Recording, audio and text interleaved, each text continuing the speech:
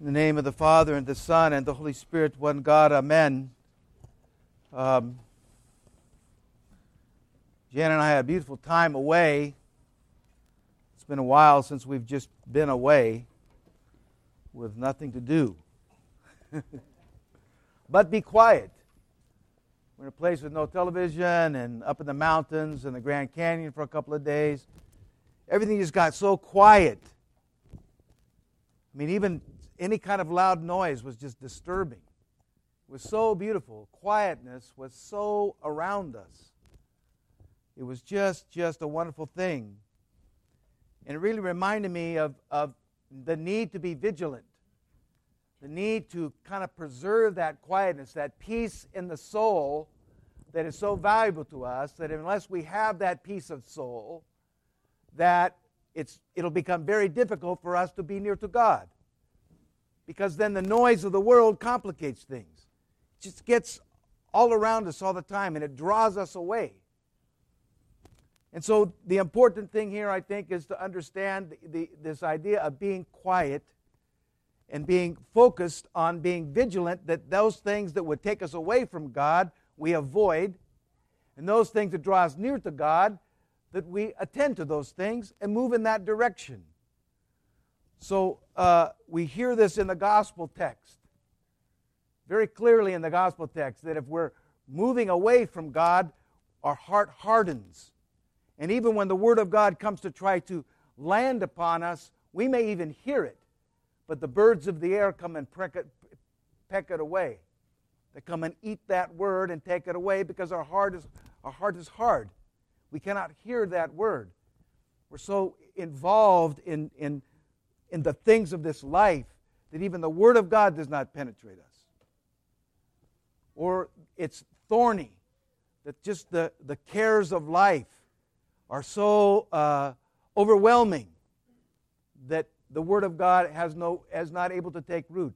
We have rocky soil where there may be some sense there of a root going in, but when the heat of life comes, the soil isn't deep enough and it withers up and goes away. So this good soil, this issue of good soil to us is very important. But I want to take a look at the epistle, St. Paul's letter to Titus. And he says these things to us.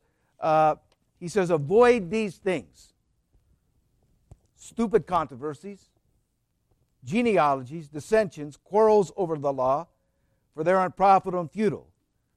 And so he goes through these ideas here that I think it's important to understand them, to avoid factions.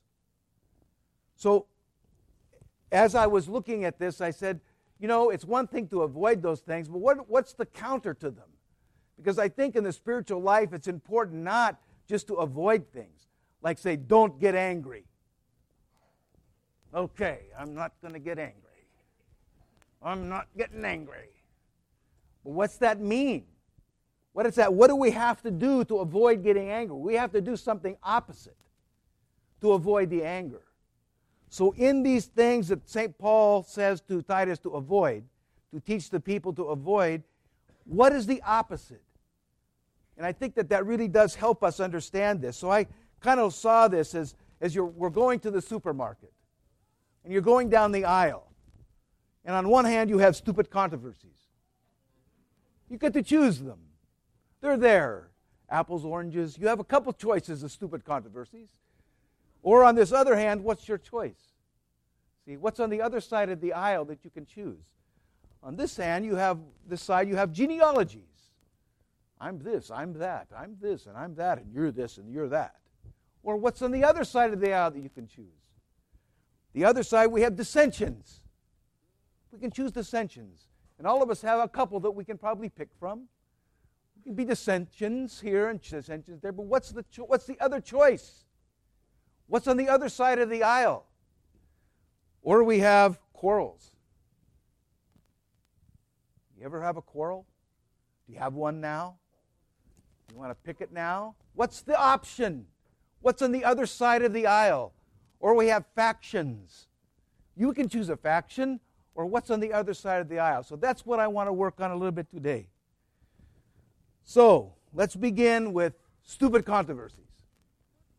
I love that word, stupid controversies. He even makes it right off the top. Don't go there. Okay? Stupid controversies. Bad fruits, rotten apples. We can choose all these things on this side. You know, and that just leads to gossip about situations, about people. And you know, we always begin those with some idea that it's a good thing. Oh, I want to talk about this because I just want to show you how concerned I am about this person. And all of a sudden turns into gossip and a stupid controversy. Or something happening in the family or in the church community or even in the world. Okay, we can let that roll. What's the other option? What's on the other side of the aisle? Pray for it. Pray for them.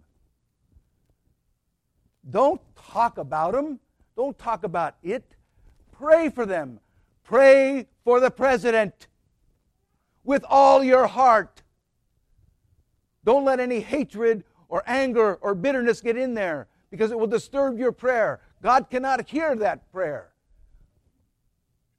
We pray for him when we come down the aisle with the gifts for the President of the United States and all civil authorities. And there's a lot of reasons for some of us to be very upset at all those people. Everybody's shaking their head, see? Stupid controversies. No. Pray for them.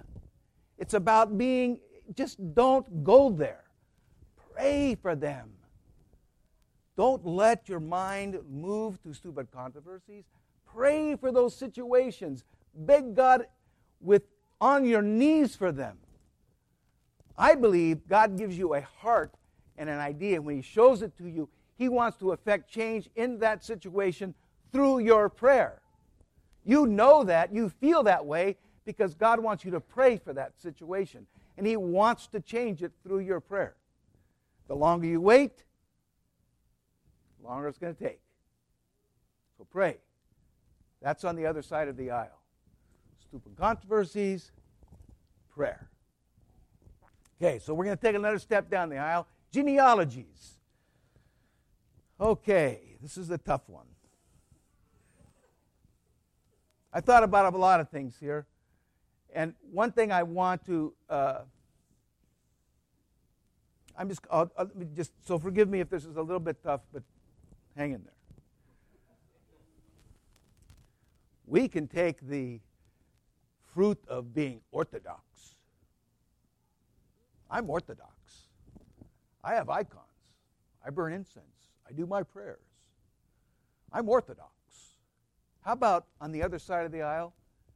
I'm a Christian. Is it okay to be a Christian? What's Christian? What is a Christian? I love God. I love my neighbor. I obey the commandments of God. Is that enough? Is that enough? Yes, it is enough. It's enough.